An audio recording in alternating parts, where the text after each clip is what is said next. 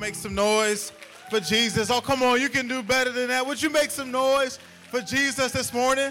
He's the reason why we're here. He's the reason why we do what we do. Come on, one more time. Press in a little bit. I didn't say stop. Come on, make some noise. Just the 9 o'clock. We got to wake up a little bit, right?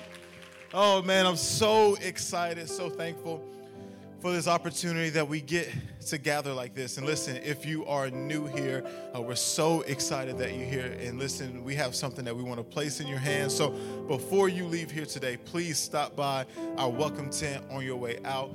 We have something that we want to give you just as a way to say thank you for being with us today. And listen, today I'm excited because we're kicking off a brand new collection called Make Room. We here at the Becoming Church, we speak in what we call collections, and basically you may be familiar with sermon series or message series. It's the same thing, but we just call it collection. Why? I don't know. I guess it just sounds good. But we speak in collections here, and so today we're kicking off a new collection called Make Room.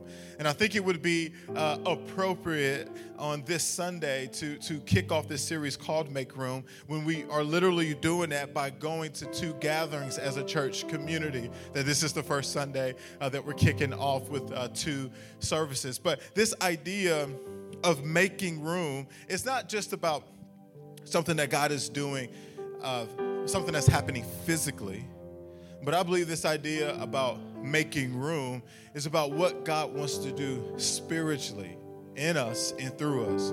Are we willing to make room for what God wants to do?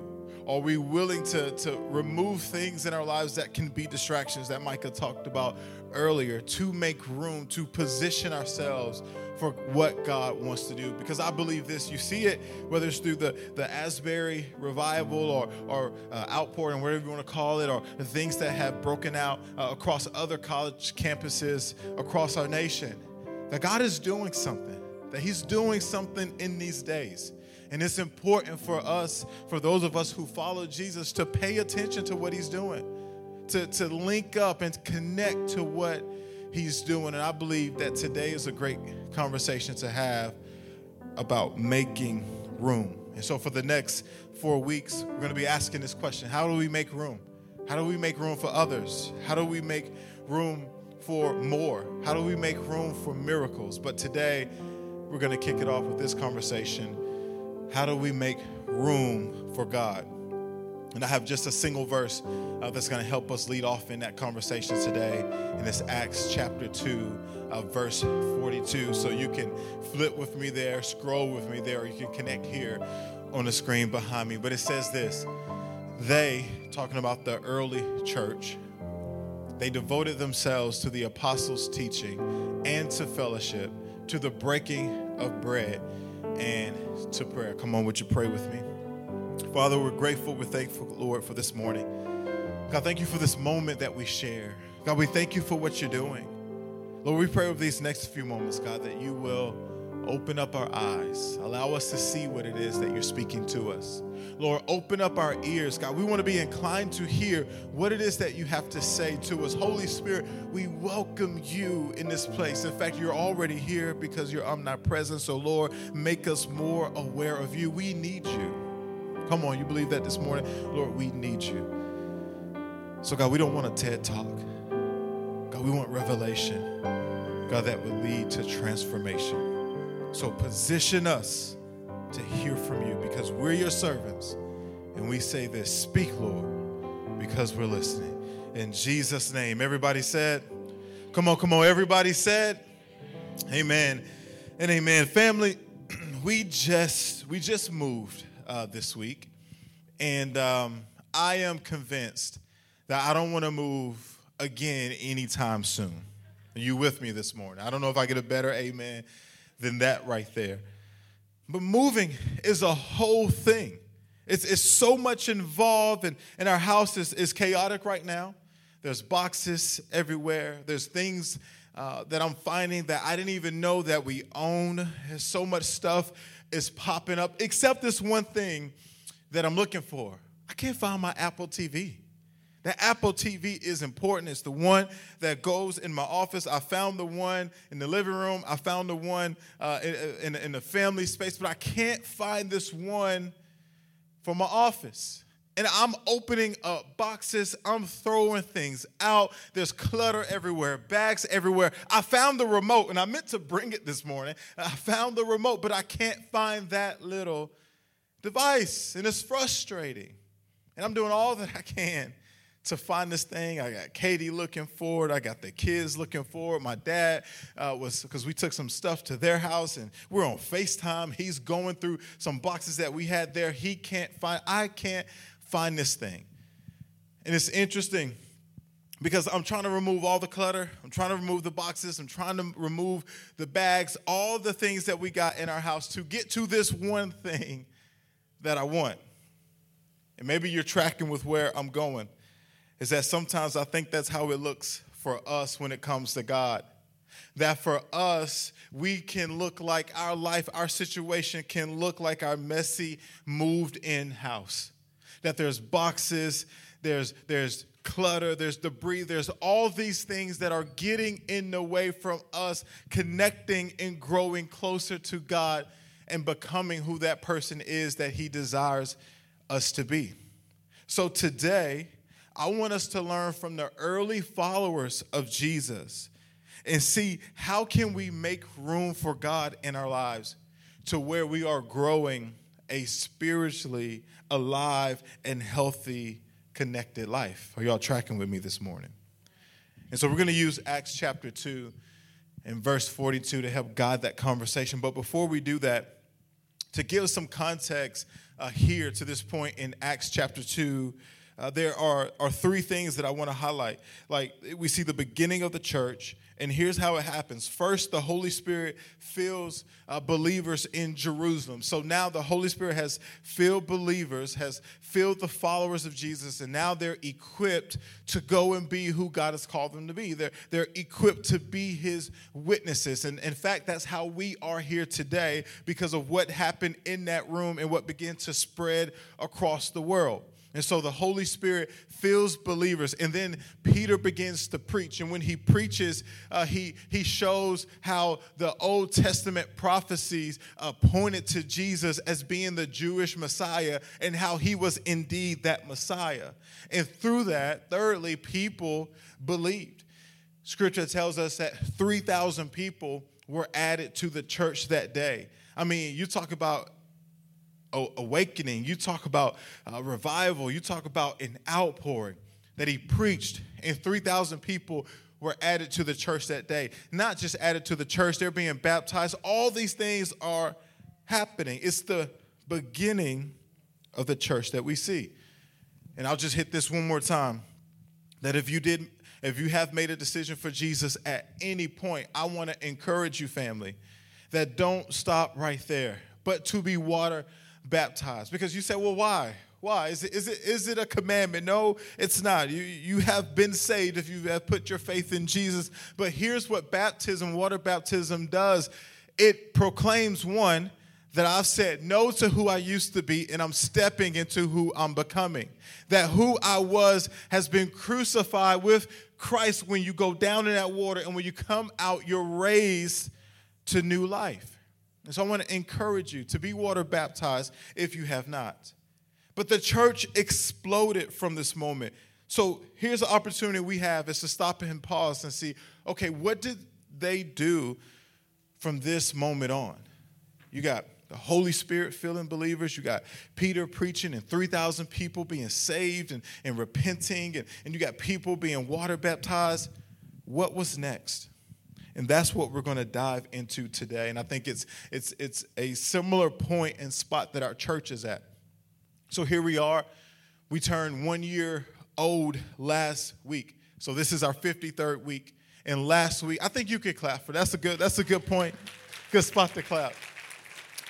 But last Sunday, we had our highest attendance to date at the Becoming Church. So we can stop and say, man, look what God has done in a year. Hundreds of people, over 100 people have given their life to Jesus. Dozens of people have been baptized. All kind of stories and miracles and things that God has done in 52 weeks. I believe this, that God is on the move. I believe this, that God is doing something special here in this church. That doesn't mean that he's not doing something special anywhere else. Don't think that I'm saying, but I'm telling you that God is doing something here in this community. And so here is where we find ourselves, just like the early church, of saying, okay, what's next? And that's what I want to lead us into, is how to make room for God. Because if we're going to make room for anything, that's who we should make room for. And so really quickly, we're going to jump right into this. If you're taking notes, you can write this down. Make room for Scripture. Make room for Scripture. So where do you place the value of Scripture? Do you see Scripture as a collection of suggestions, or do you see it as a guide to living the life that God desires us to live? Because it says in Acts 2:42, it says they devoted themselves to the apostles' teaching. Now, the apostles' teaching wasn't just their ideas, but it was to Scripture. 2 Timothy, look what Paul, the Apostle Paul, he writes this letter to his mentee named Timothy. 2 Timothy 3:16 and 17, it says this: all Scripture is God-breathed and is useful for teaching, rebuking, correction, and training in righteousness. So here's the thing. If we're going to be followers of the way of Jesus, which the early church, they were called followers of the way. If we're going to be followers of the way of Jesus, we must be followers of his word. Are you tracking with me this morning? We can't see his words as merely suggestions, but we have to see them as a way of life that we choose to put into practice. Yes, I'm talking about practice. That's why Jesus would say in Luke 6, why do you call me Lord, Lord, but you do not put into practice? You actually do not do what I say. So we can't find ourselves saying, Lord, I love you. Lord, I give you my life. Lord, I give myself away. I wasn't going to sing it for real, right? Lord, this and Lord, that. I need you. I trust you. I follow you. I put my faith, my trust, all these things in you, but we do not do what he says. Because then we have to ask that question, is he really Lord, Lord?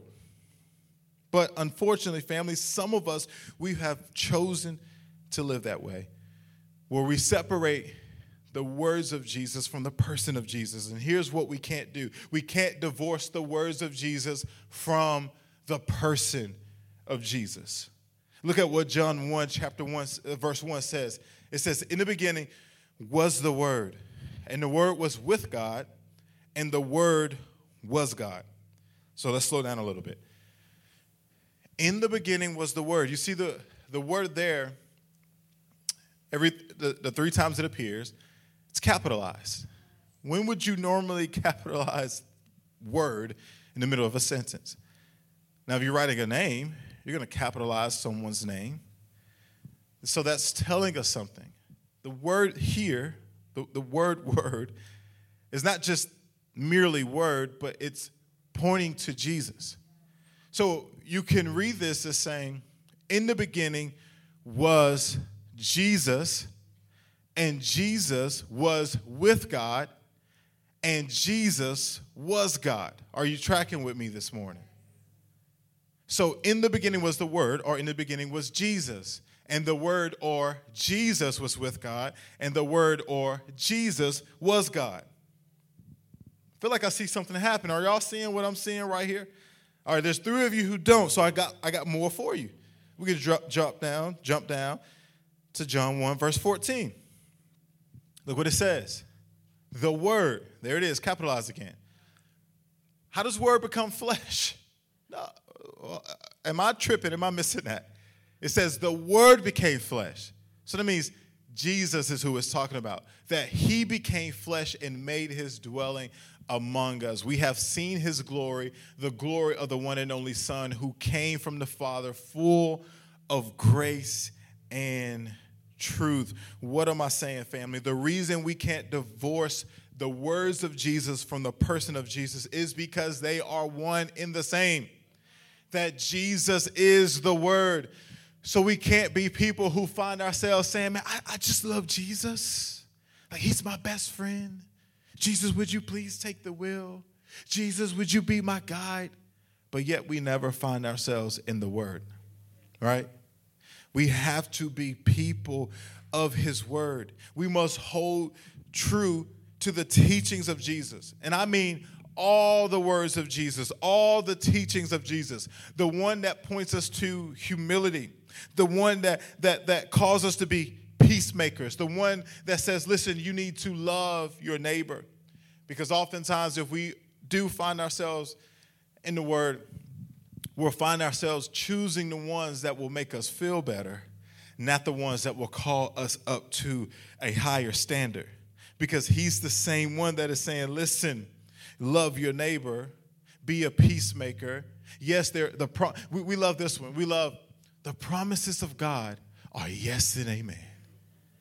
But rarely do we ever quote, be holy as I am holy. Oh, you talking that holiness stuff. That's that old school stuff. That's that Old Testament stuff. He's the one that Jesus says, listen, I didn't come to abolish the law. I came to fulfill it, right? He's just showing us like, no, this is the better way. I did what you couldn't do. So now you don't have to keep all those things, but you can put your faith and your trust in me and live in this new covenant of grace that I represent. So we can't reduce Jesus down to someone who simply gets us what we want. That's not who he is. He's not a genie in the bottle. He's not Burger King. You can have it your way. He's not a la carte. He's not a 4 for 4, if you will. He is the King of Kings. He is the Lord of Lords, and he is holy. And what he said, we must be attentive to the full counsel of the word of God. We can't love the promises of God, but dismiss the call to holiness. So listen, family, if we're going to make room for God, we must make room for Scripture and hold in high regard, ultimately, where we are not just, as James talks about, hearers of the word, but doers of the word. I think oftentimes that's where we get in trouble, because people say, man, you use the Bible as a bat. You'll beat people with it, but you actually never live it. And so we have to make sure that we're not just hearers of the word, but we are doers of the word. So we must make room for Scripture. Here's what else we must do this morning. We must make room for community. You know, oftentimes we consider our vertical relationship to God, but we dismiss our horizontal relationship to others. And here's what I've discovered, that my vertical relationship to God is oftentimes stronger when my horizontal relationship to others is connected. That I've grown when I've been horizontally connected and in relationship to those around me. So that means if we're going to make room for God, it means making room for community. So I know some of you may know the old song, as long as I got King Jesus, I don't need nobody else. Y'all know that one? And it's great. I get the heart of it. I get the intent of it.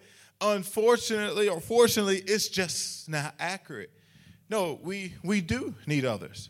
You know, when God says in Genesis that it's not good for man to live alone, he's not talking about finding a wife. He's talking about being in community. That wasn't a scripture about marriage, but it was a scripture. It was a point about being connected, about living in community together.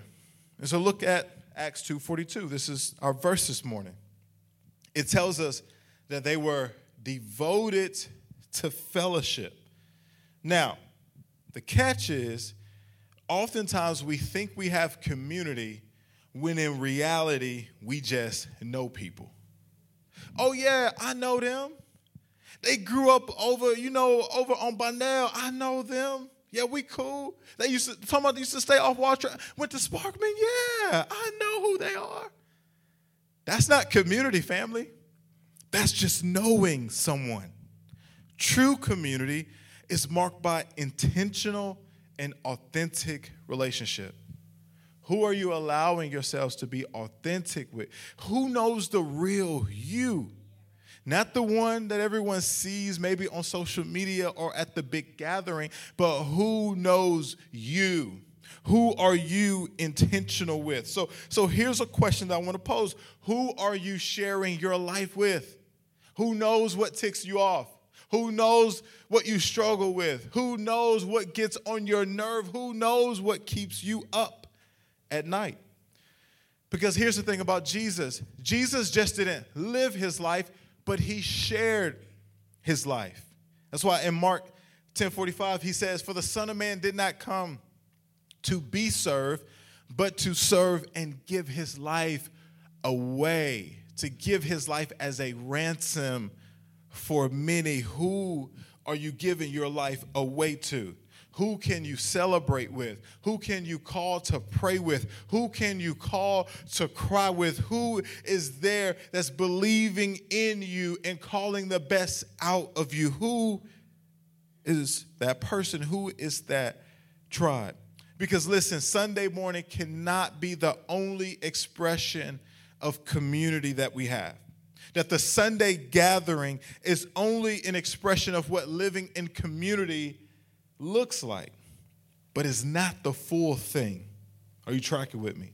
That Sunday should just be a celebration of life moments that have taken place from Monday through Saturday. Here's the thing. If we get Monday through Saturday right, it's going to enhance Sunday. Because then Sunday just becomes an extension of what's been happening all week. And so, yes, here's a plug. That means you should join a Belong group. Today is the final day where that directory is going to be open. And we have 17 groups that you can choose from. And that's 17 opportunities that you can gather at the table, if you will. There's 17 opportunities that you can connect with others in life. Because listen, revelation will happen on Sunday, but transformation happens through the week. So you can come in here and you can receive revelation, but the transformation is going to take place Monday through Saturday. And the best way for that to happen is to be connected to others in a Belong group. Think about your life and some of the most memorable moments. When did they happen? They perhaps happened around the table, whether it was the story that was told. If it was the weird thing that somebody did in your family or your friend group that just became a thing now, and every time you see each other, you reference that thing, right? A lot of amazing stories and most memorable moments happen around the table. That's why you will often see Jesus around the table. He found himself around the table a lot. And he was around the table with sinners and tax collectors and those who were deemed socially unacceptable. But in the same way, he also found himself around the table with those who were wealthy and maybe were deemed socially acceptable. And here's what he was doing in both of those instances. He was showing us that no matter your struggle, no matter your issues, no matter your pain, your hurt, or disappointment, that you have a seat at the table, that you belong at the table. So listen to me. Don't you let your past stop you from connecting.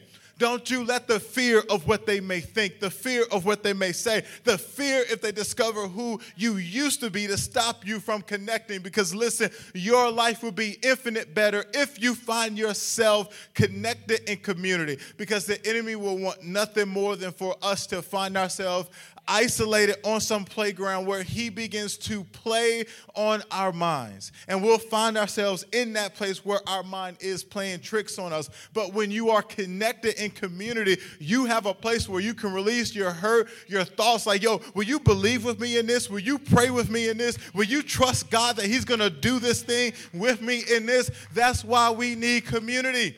That's why we need to be connected. We need to be together. Belong groups is not just something that's cool to do because you're a church community. No, it's a way of life.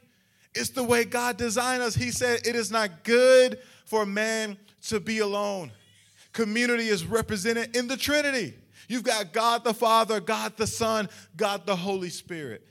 So in the same way, why would we find ourselves and allow ourselves to be isolated? No, God says, make room for community. Do life together. Jesus had friends. He showed up at a wedding. He wept when he found out Lazarus had died. You only do that when you are connected and in community with others. We must make room for community. Making room for God isn't just about the health of our vertical relationship, but it's also about the health of our horizontal relationship within community. So we're going to make room for God by making room for Scripture, making room for community, and then lastly today, making room for prayer. So look at this quote by Martin Luther, not the civil rights leader, but the reformer. It says this: to be a Christian without prayer is no more possible than to be alive without breathing. In other words, he's saying it's hard to be a Christian if we don't pray. Because a Christian who doesn't pray is a Christian in title, but not in practice. It's that whole practice thing we talked about. I mean, can you imagine this? Like, what would a marriage look like if there was no communication? Can you imagine just two people there existing in a home, but yet never having communication? Right? We would say that's not a strong marriage. That's not a healthy marriage. That's not a vital marriage, that there's been some breakdown somewhere. Why? Because communication is a connector. Communication, it connects my heart closer to Katie's. It helps me to grow closer to her. It helps me to understand her. Now, it hasn't helped me to understand the time spent in Target, but I believe we're getting there.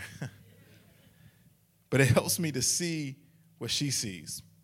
And in the same way, as we're closing this morning, in the same way, family, prayer to God is communication with God. And if we never pray to God, how are we connecting to him? That it can't just be this thing, well, I know he's there. I know he knows the need. I know he knows what's going on. No, he says pray. In fact, he gives conditions. If my people will pray, then I will.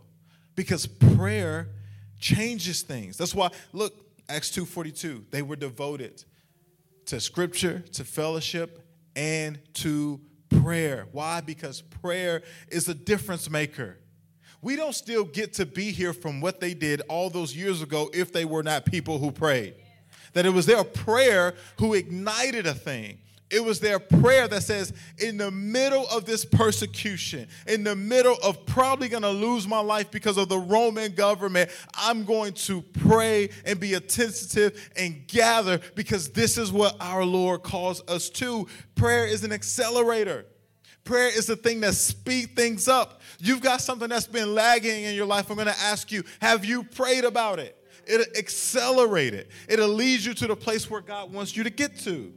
Prayer is powerful. Listen, a Christian that isn't devoted to prayer is a Christian that lacks the power and the ability to make a difference.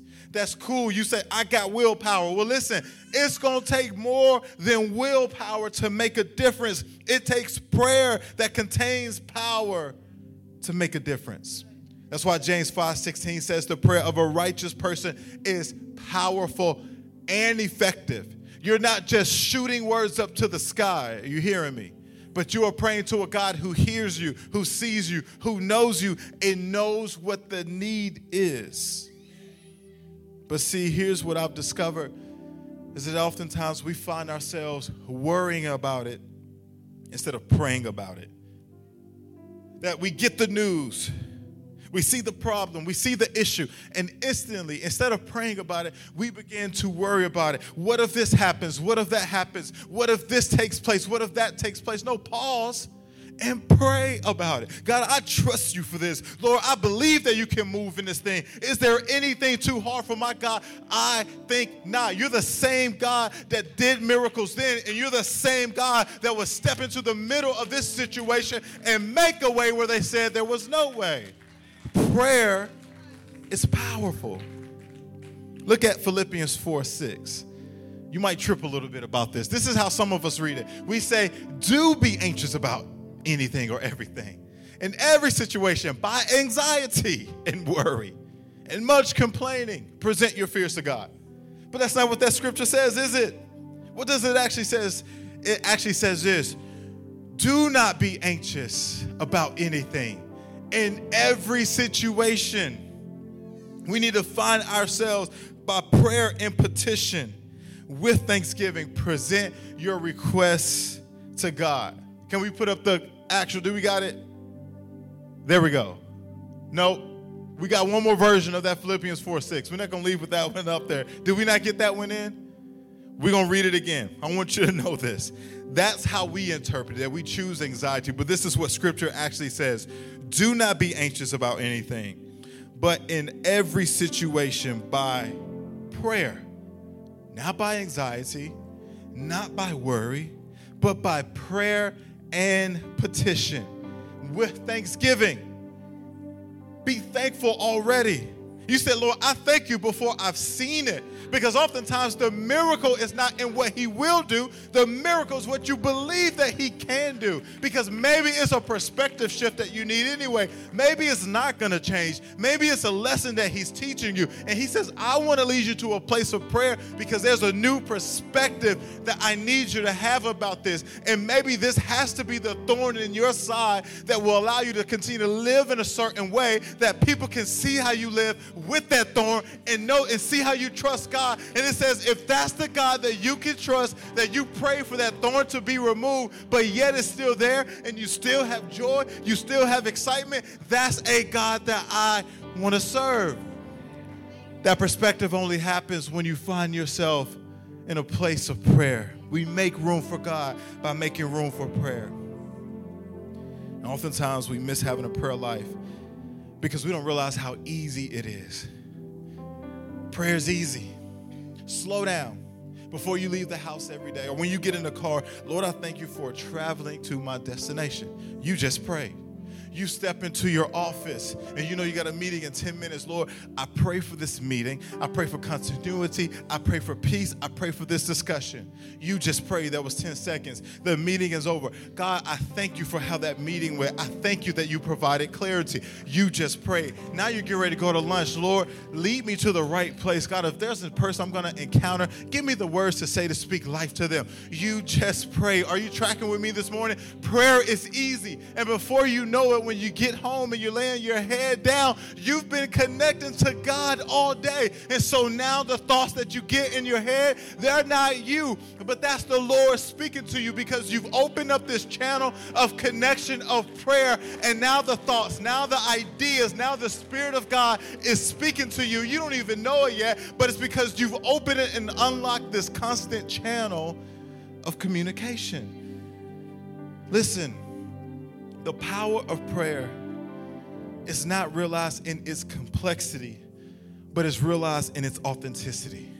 You don't need the these, the thous, the thes, and everything else. You just say, Lord, here I am, broken, messed up, jacked up, and needing you in this situation. And he'll take that and do something more than the person with the thous, these, and that, because they've allowed this roadblock of how they want to look. When he's like, listen, I know you're a mess. Will you just be real with me?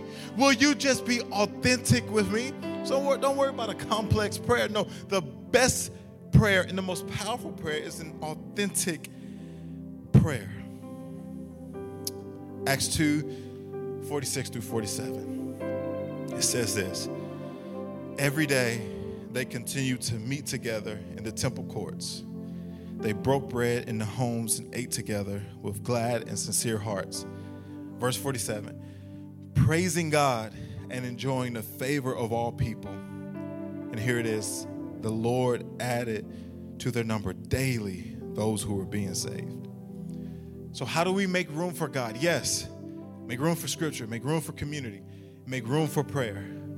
But family, it's not just an every now and again thing. It says every day they did this. See, the early Christians, they were not content with just a once-a-week gathering. They met daily. They cared daily. They served daily. They prayed daily. They studied scripture daily. Souls were won daily, and they increased daily. You know, it's easy to think that making room for God is about what he will do when in reality it's about what are we willing to do? Are we willing to get along with him? Are we willing to slow down and get in that place and just say, Lord, it is me and your word? Are we willing to say, you know what? I do need to be connected to a group. I do need to get in community. You know what? My prayer life has not been strong the way that it should. I'm going to make room for prayer because of what these people did, the early church. it ignited something. And because of what they did, you and I were here today because of that. They could have just stopped when the persecution came, but they didn't. And ultimately, Rome actually became a Christian nation, and it turned the place upside down. In other words, it became a movement.